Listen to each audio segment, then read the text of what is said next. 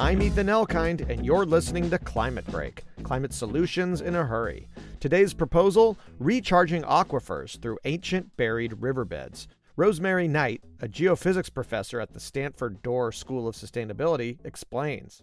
We can describe these as Paleo valleys, valleys from the past that were created at the end of the last ice age, when the melting of glaciers carved valleys out into the sediments that had deposited in the Central Valley.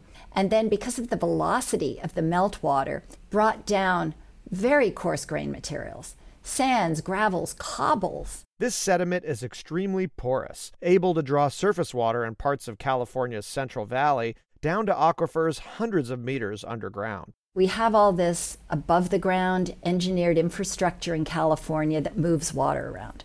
What we need to figure out is where the natural infrastructure is below the ground surface that can take the water from above the surface down to deep within our groundwater system. To locate paleo valleys, Knight's team gathers electromagnetic data, which functions like X-ray goggles. It's very hard to understand a system that you can't see or sufficiently sample. What we're trying to do right now is map out optimal locations where the subsurface provides the kind of storage capacity that we need. As climate change makes floods and droughts more severe, paleo valleys, which likely exist across the world, could help us recharge our groundwater systems, making them more reliable and sustainable. To learn more, visit climatebreak.org.